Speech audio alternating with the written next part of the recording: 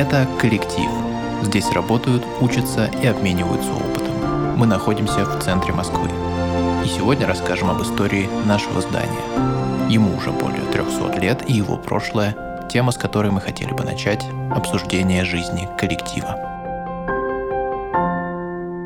У нас сегодня первый выпуск нового подкаста про коллектив. И я думаю, что было правильным решением в самом первом выпуске поговорить с Еленой Ольшанской, которая идейный вдохновитель, создатель этого места, этого пространства, и поговорить главным образом про то, как история этого здания вплетается в его настоящее, как она влияет на все, что здесь сейчас происходит. Мы немного пообщались перед записью подкаста, и, в общем-то, интересная мысль, которая возникла в процессе, это то, что здание продолжает свою вот эту вот функцию, которая изначально и первично была в него заложена, вот эту образовательную функцию сплачивания людей, их объединения вокруг какой-то идеи и так далее. Поэтому мы хотели поговорить главным образом начать с истории здания. Может быть, Елена, вы расскажете. Я знаю, вы написали книгу про историю этого места, про само это место. Расскажите, пожалуйста, какие знаковые эпизоды были в его истории, на ваш взгляд? Книгу писала не я одна. Над этим работала наша команда, целый коллектив. Здание стоит на улице Волхонка, которая по праву считается одной из старейших улиц Москвы. Вполне возможно, даже, может быть, и самой старой, может быть, даже еще до Кремлевской. Улица Волхонка носила разные названия. Первоначально это была улица Чертольская или Черторская по названию ручья, который здесь протекал. Приказом Алексея Михайловича, царя Алексея Михайловича, она была названа Пречистинской в честь иконы Пречистой Смоленской Божией Матери, которая находилась в Новодевичьем монастыре. И вот это была дорога от Кремля до иконы. Волхонкой стала она намного позже, уже в XIX веке, в честь трактира, который находился в имении князей волхонских, и был знаменит, и народное название, видимо, прижилось. Вот. Место это, конечно, всегда было достаточно знаковым, потому что определялось близостью к Кремлю, к центру управления государством. И Москва была деревянным городом, как мы знаем. Очень много горело, в том числе и это место очень много раз горело, и XIV, XV, XVI века, до тех пор, пока здесь не начали появляться первые... Кстати, это была территория, на которой, наверное, раньше всего стали появляться первые каменные строения. Да. Хотя первые каменные строения, они больше относились к церквям, к монастырям, к каким-то общественным сооружениям. Но вот первые частные боярские палаты, это были палаты князей Нарышкиных, они появились в том числе и на этой территории.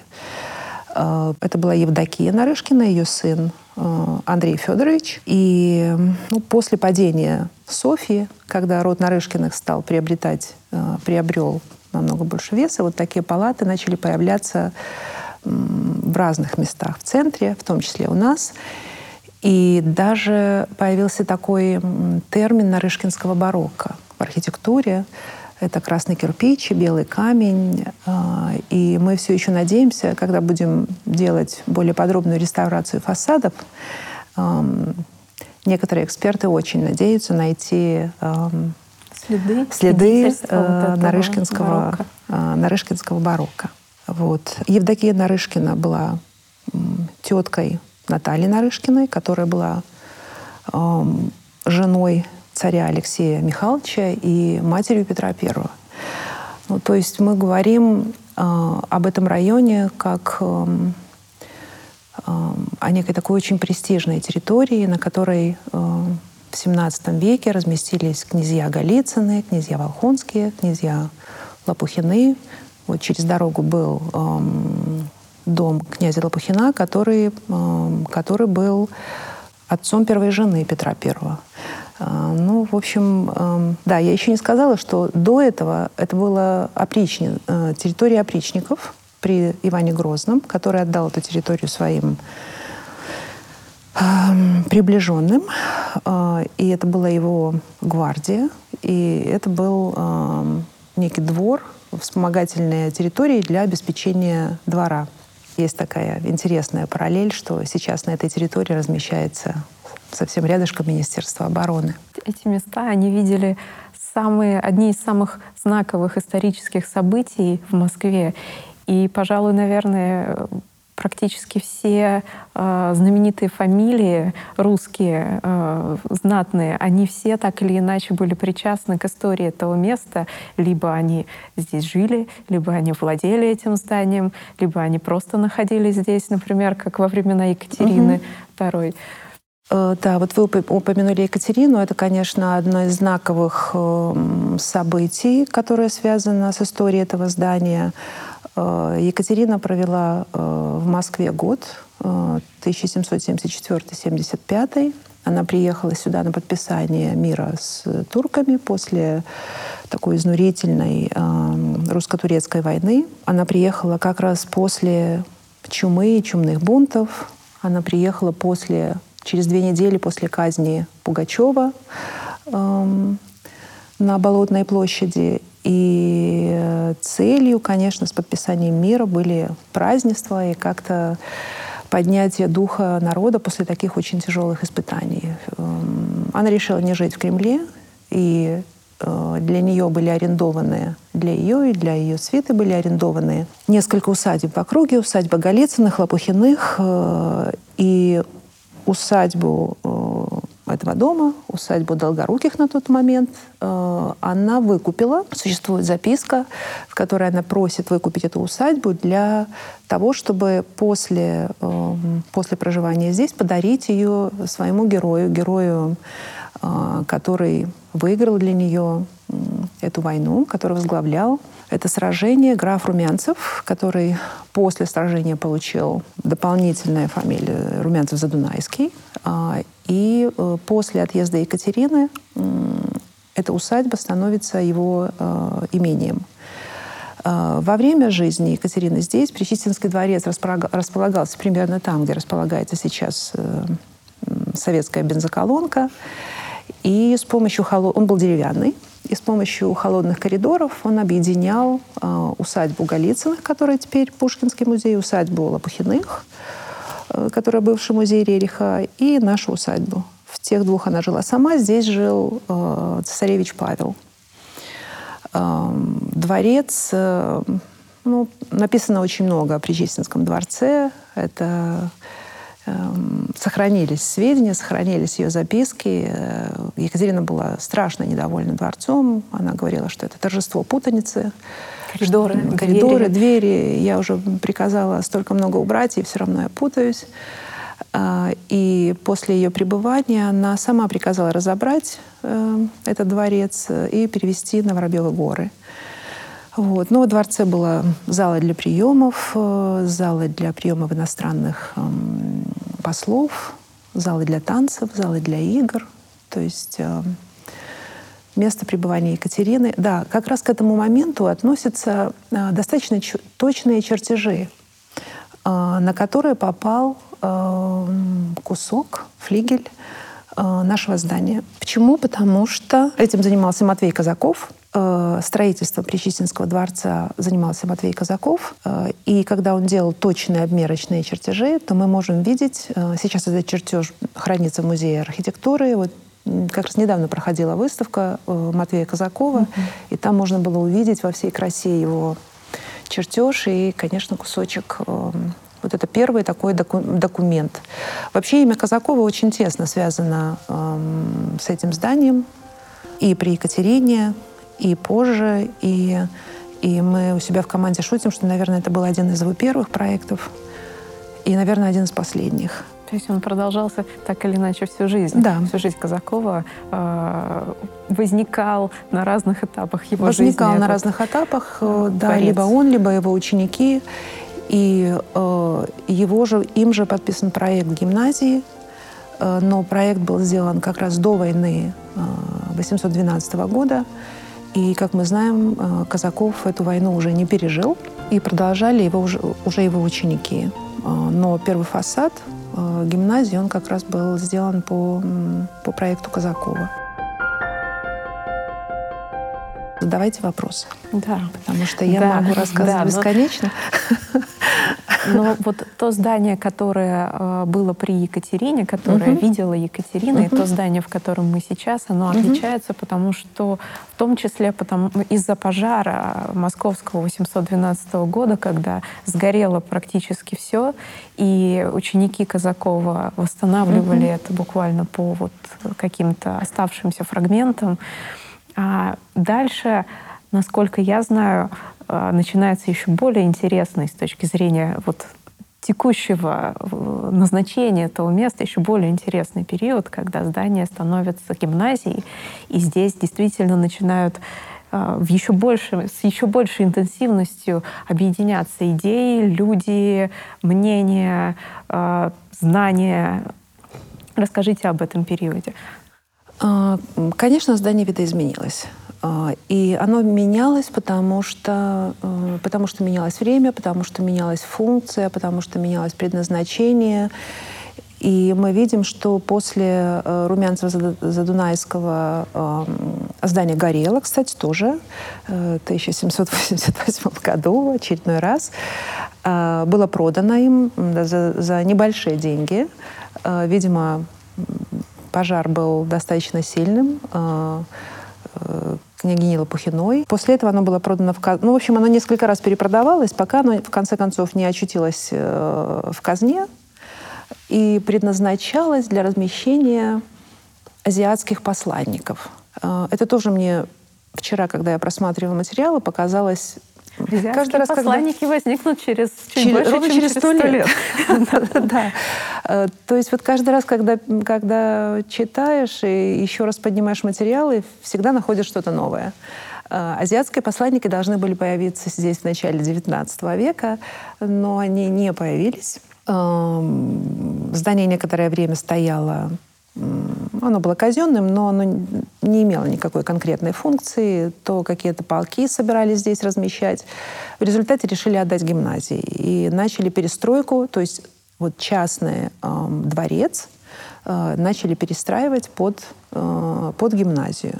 Это была мужская гимназия, поэтому тут были разные ученики. Были те, которые могли себе позволить учиться и платили, но были и те, которых принимали за достаточно маленькие деньги или вообще без денег. И с самого начала это был, история гимназии, вообще история гимназии в России, она сама по себе настолько богатая и интересная, что мы становимся наше здание становится такой маленькой, но очень важной точкой на карте. Гимназия относилась к системе университета, поэтому она курируема была профессорами университетов, и она готовила учителей, она готовила кадры для университета. Было выпущено огромное количество трудов. И, конечно, здание, оно росло тоже вместе с гимназией. Количество учеников росло, количество предметов росло. В середине XIX века здание укрупнили, немножко перестроили, изменили.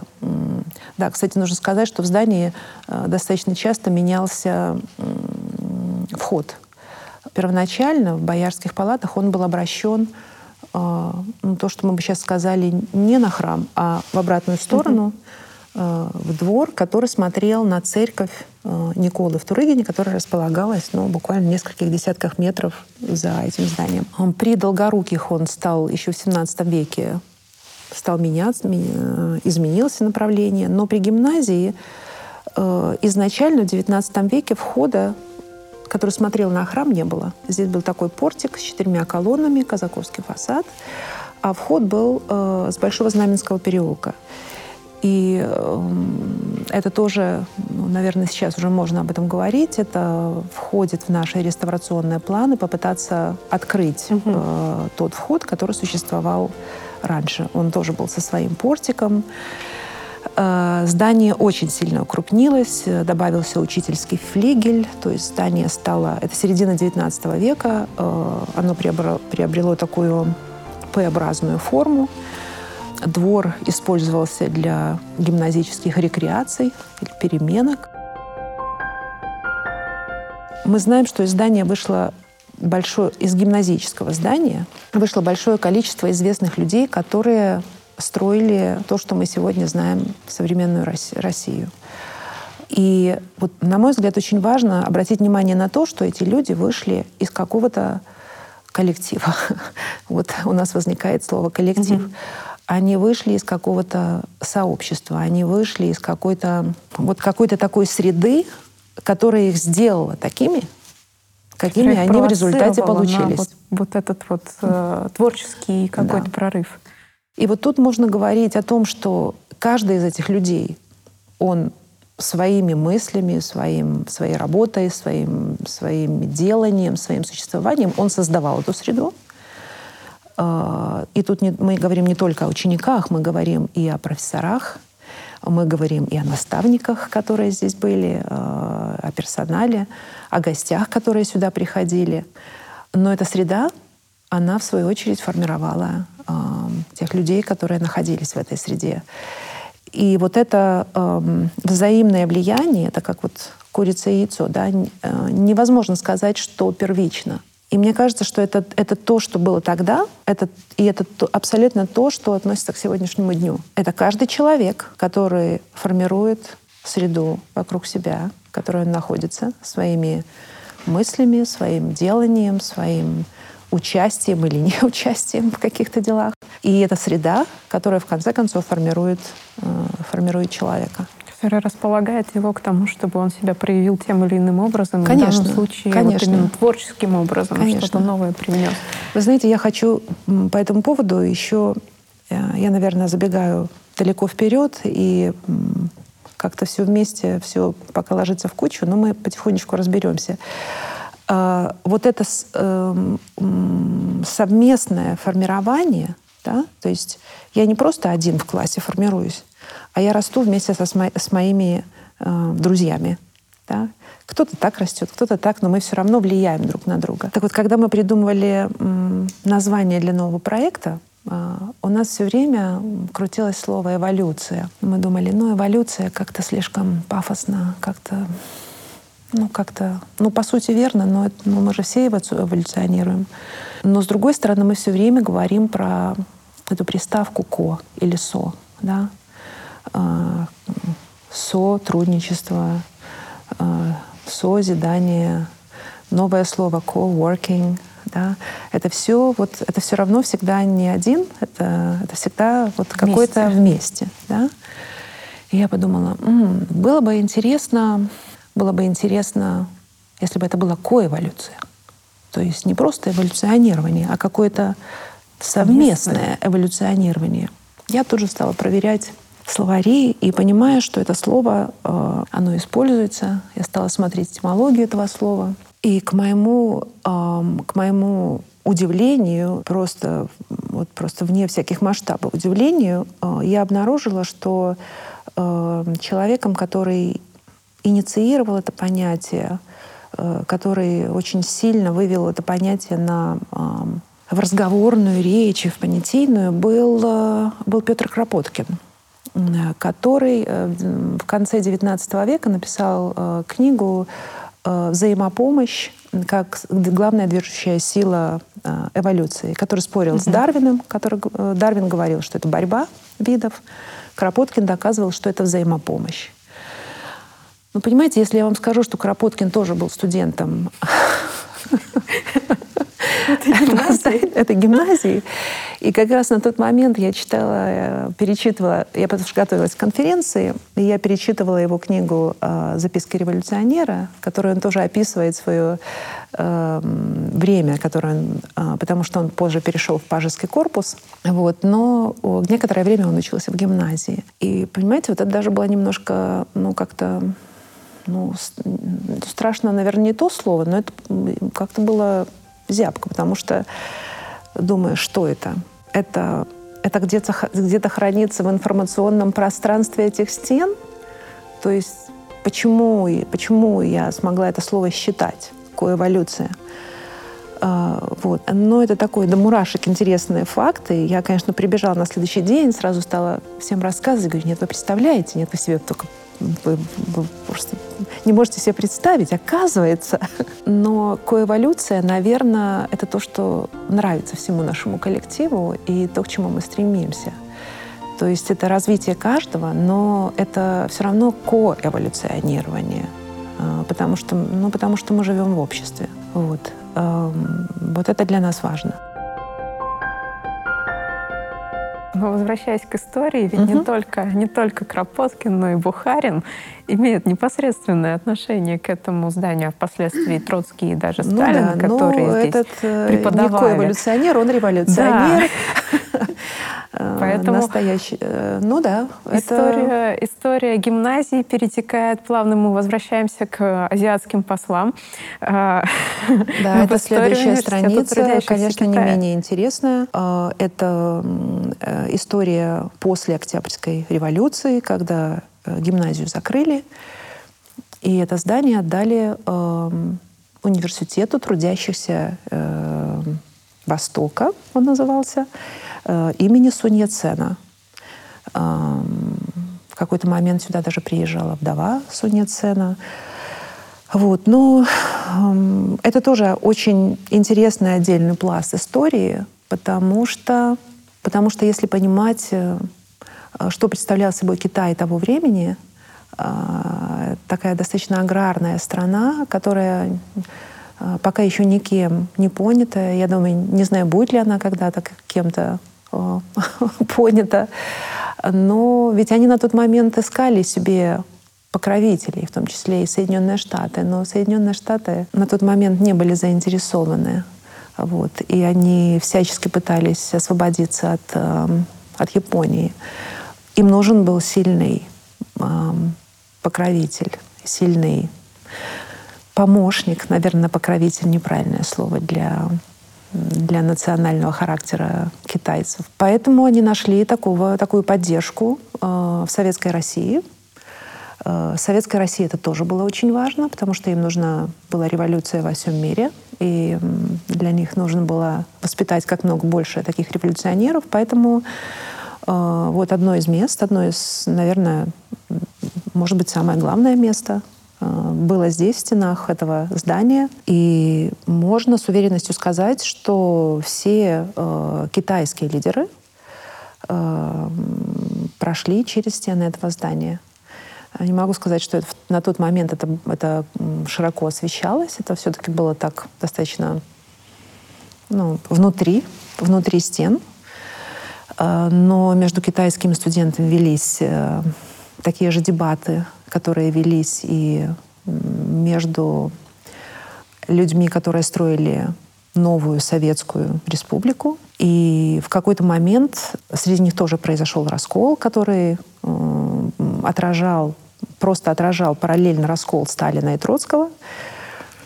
Часть из них пошла за Сталиным, часть из них стала проповедовать Троцкого. И я боюсь упростить, но просто для понимания, наверное, упрощая, конечно, можно сказать, что та часть студентов, которая пошла за Сталиным, это то ядро, которое сегодня называется современный Китай. А та, которая пошла за Троцким, это то ядро, которое современный Тайвань. То есть вот те интересы, те взгляды, которые были видны тогда, через сколько теперь, 100 лет, вот они трансформировались и превратились в то, что есть сегодня. Но из-за этих расколов университет закрыли, потом он трансформировался, это был университет красной профессуры, и в общем-то, все уже дальнейшие университеты, которые мы знаем, они вышли из вот этой точки. Ну, на самом деле, если вот просто прогуляться по этому зданию, здесь очень много эклектичных таких элементов, и элементы, которые связаны с советской историей, они тоже очень видны, например, в лепнине, вот на этой сцене, где мы находимся над ней, серп и молот, и снопы.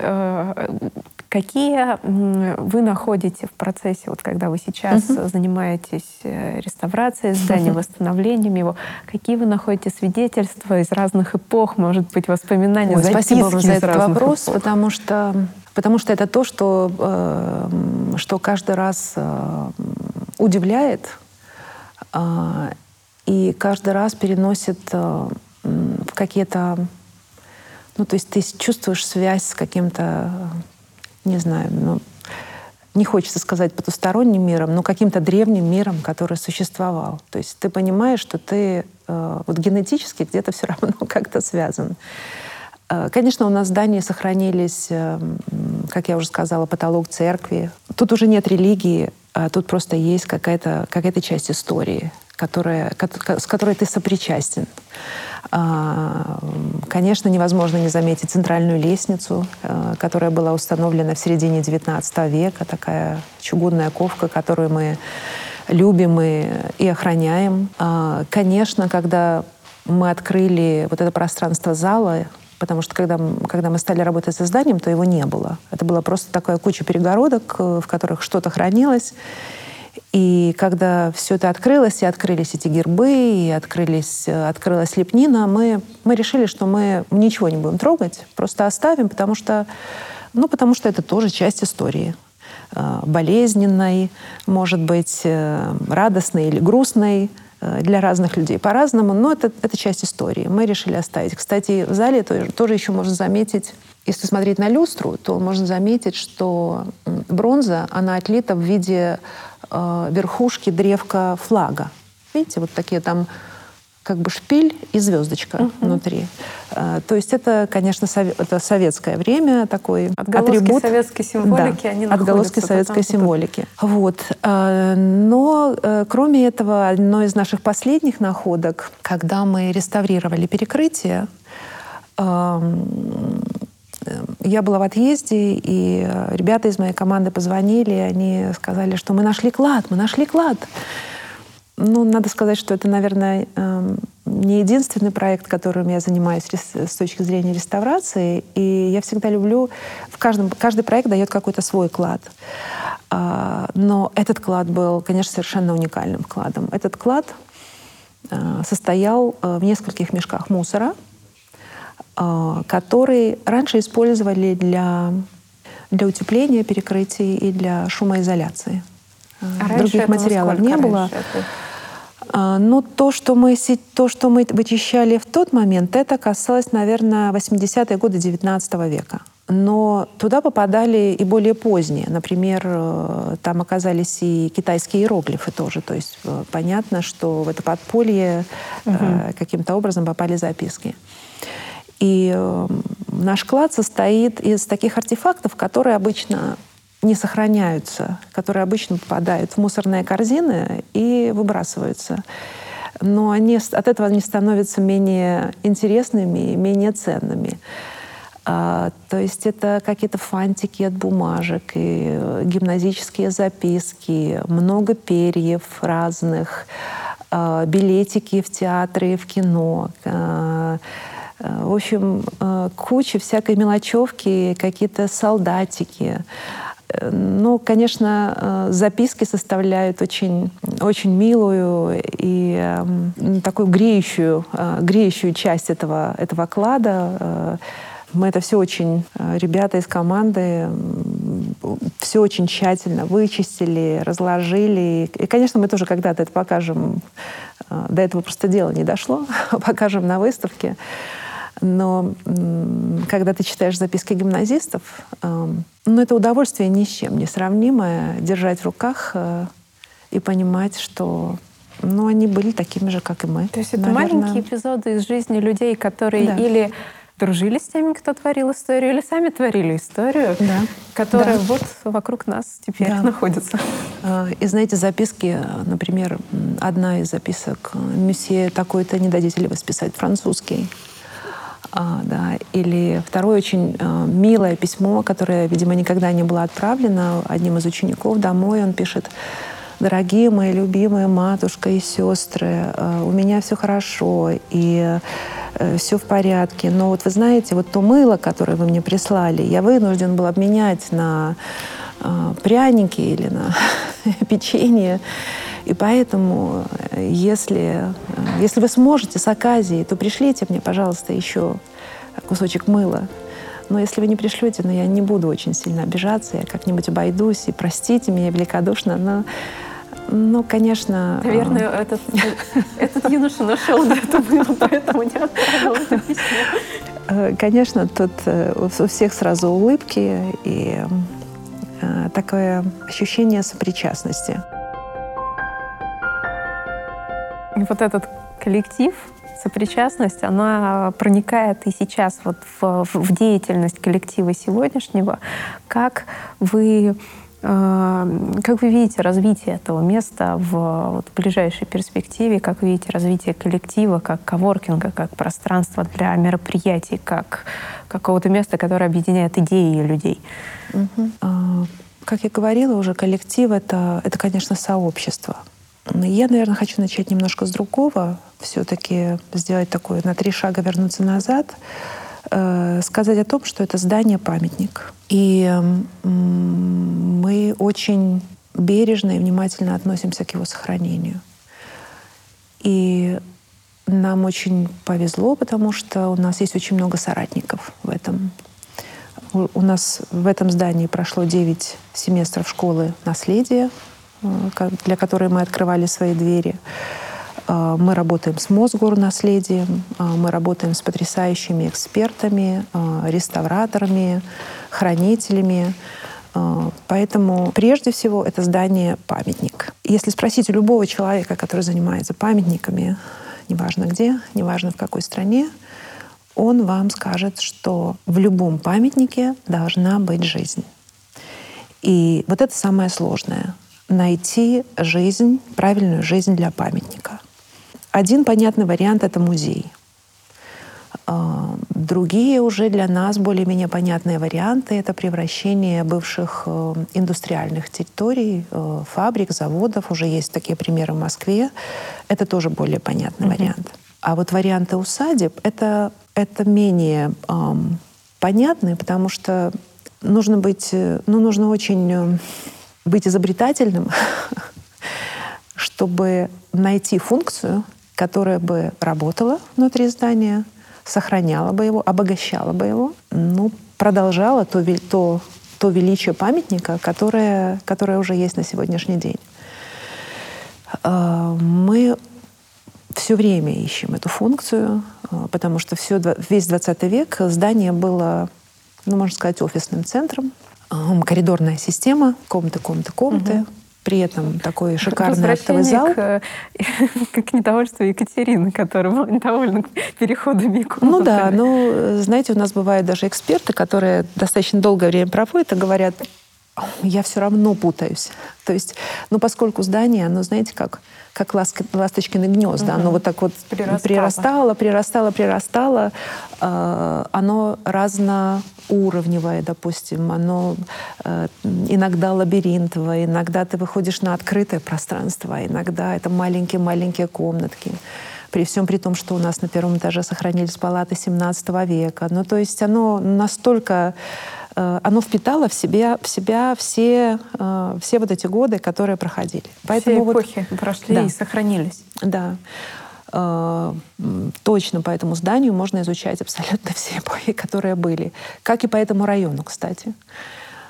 Поэтому нахождение функции, правильной функции — это очень тяжелый вопрос. И мне, конечно, всегда очень хотелось возобновить образовательную функцию, которая существовала в этом здании в течение 100 лет. Во-первых, это очень красиво. Во-вторых, это образование, просвещение — это будущее, это настоящее, это будущее. Без этого невозможно развитие общества. Но обычная школа или университет, ну, то есть в том формате, в котором мы его знаем, это не подходило к этому зданию. Поэтому мы все-таки продолжали поиск. И вот когда ко мне пришла такая новая молодая команда, очень настроенная, очень, я даже не знаю, какие подобрать слова, но, в общем, они классные. Люди молодого поколения, люди сегодняшнего и завтрашнего, с горящими глазами, которые говорят: мы должны делать что-то про образование, мы должны собрать всех людей, которые занимаются образованием, мы обязаны это сделать. Таких людей много, и таких площадок нет. И даже если они есть, еще одна не помешает. Я сказала: как классно! Давайте будем пробовать. И, конечно, вот этот проект «Коллектив», он, конечно, про образование в самом широком смысле слова. Это не образование «пришел в школу», да, а это то, что сейчас называют lifelong learning. Да, то есть это образование в течение всей жизни. Которое сопровождает жизнь просто. Да, да. Как это перевести, мы все еще думаем, как это красиво перевести на русский, чтобы избегать иностранных слов, но это то, что мне близко. Мне лично близко, и это то, что я пыталась всегда и пытаюсь прививать своим детям. И это то, что я лично с удовольствием поддерживаю. Вот. Но, конечно, здание — это больше, чем один актовый зал, поэтому это еще и попытка построения пространств, которые нужны сегодня этому сегодняшнему поколению. Да? Это новое пространство для работы, это новое пространство для отдыха после работы, потому что сейчас же все слово «работа» становится... Вот буквально каждый год мы видим преобразования просто какие-то молниеносные, преобразования того, что такое рабочее место. Люди работают отдаленно с развитием технологий.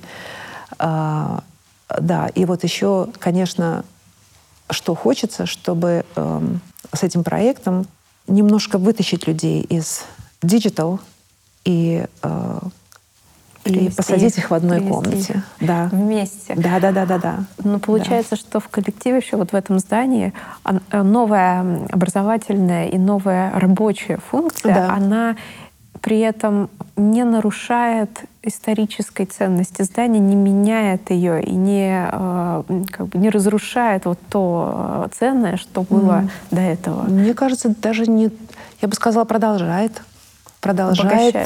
Обогащает и продолжает сегодня. То есть это тот новый язык, который звучит, который нужен сегодня. Знаете, я когда-то своим детям читала даже сказки Пушкина, а мы в это время жили где-то совершенно в другой стране. И через каждое слово они у меня спрашивали: и со страху наш мужик закопался под синик. Что такое мужик? А что такое синик? Истории нужно читать, знать. Но сегодня нужно разговаривать все-таки на сегодняшнем языке. И это попытка нахождения новой функции, вот этого нового языка, нашего сегодняшнего общения. Но, как вы уже поняли, для нас очень важно это базировать на том, что было. Знаете, готовясь к этой встрече, я вот подумала, что, говоря, что для человека важно в жизни 3 вещи. Про дерево, дом и дети. Посадить дерево, построить дом, воспитать сына. А вот мне кажется, что еще очень важно что-то сохранить. То есть не только создать, но еще и приумножить, сохранить на каком-то фундаменте, на той основе, которая есть. Потому что если мы не сохраняем, то, по сути, мы стираем свой собственный культурный генетический код. Если мы не сохраняем. То есть сохраняйте, не знаю, здание. С архитектурой это очень важно. Потому что если Если ты разрушил, воссоздать это уже невозможно. Если ты сжег старую рукопись, неважно, сколько ты будешь ее перепечатывать, это уже не будет старая рукопись. Да? Поэтому вот сохранение культуры, языка, архитектуры в любых проявлениях для нас очень важно. Поэтому этот новый язык, о котором мы говорим, и который мы пытаемся выстроить, и то сообщество, которое мы пытаемся формировать, собирать вокруг себя, конечно, оно должно быть основано на таких правильных ценностях, красивых традициях. Но иначе это будет немножко пустое.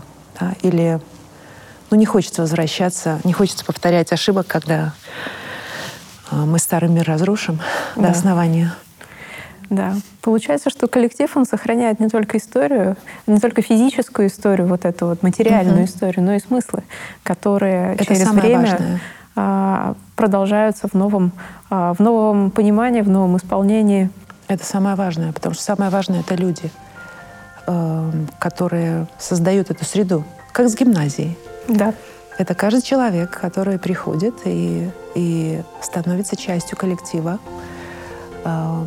и своими трудами, своими знаниями, своими мыслями и своей готовностью участвовать в диалоге и в созидании, он создает среду, которая формирует в том числе его самого и да, всех, кто будет после него. В этом смысл коллектива.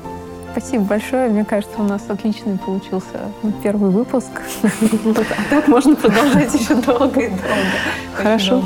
Спасибо вам. Хорошо, вам спасибо.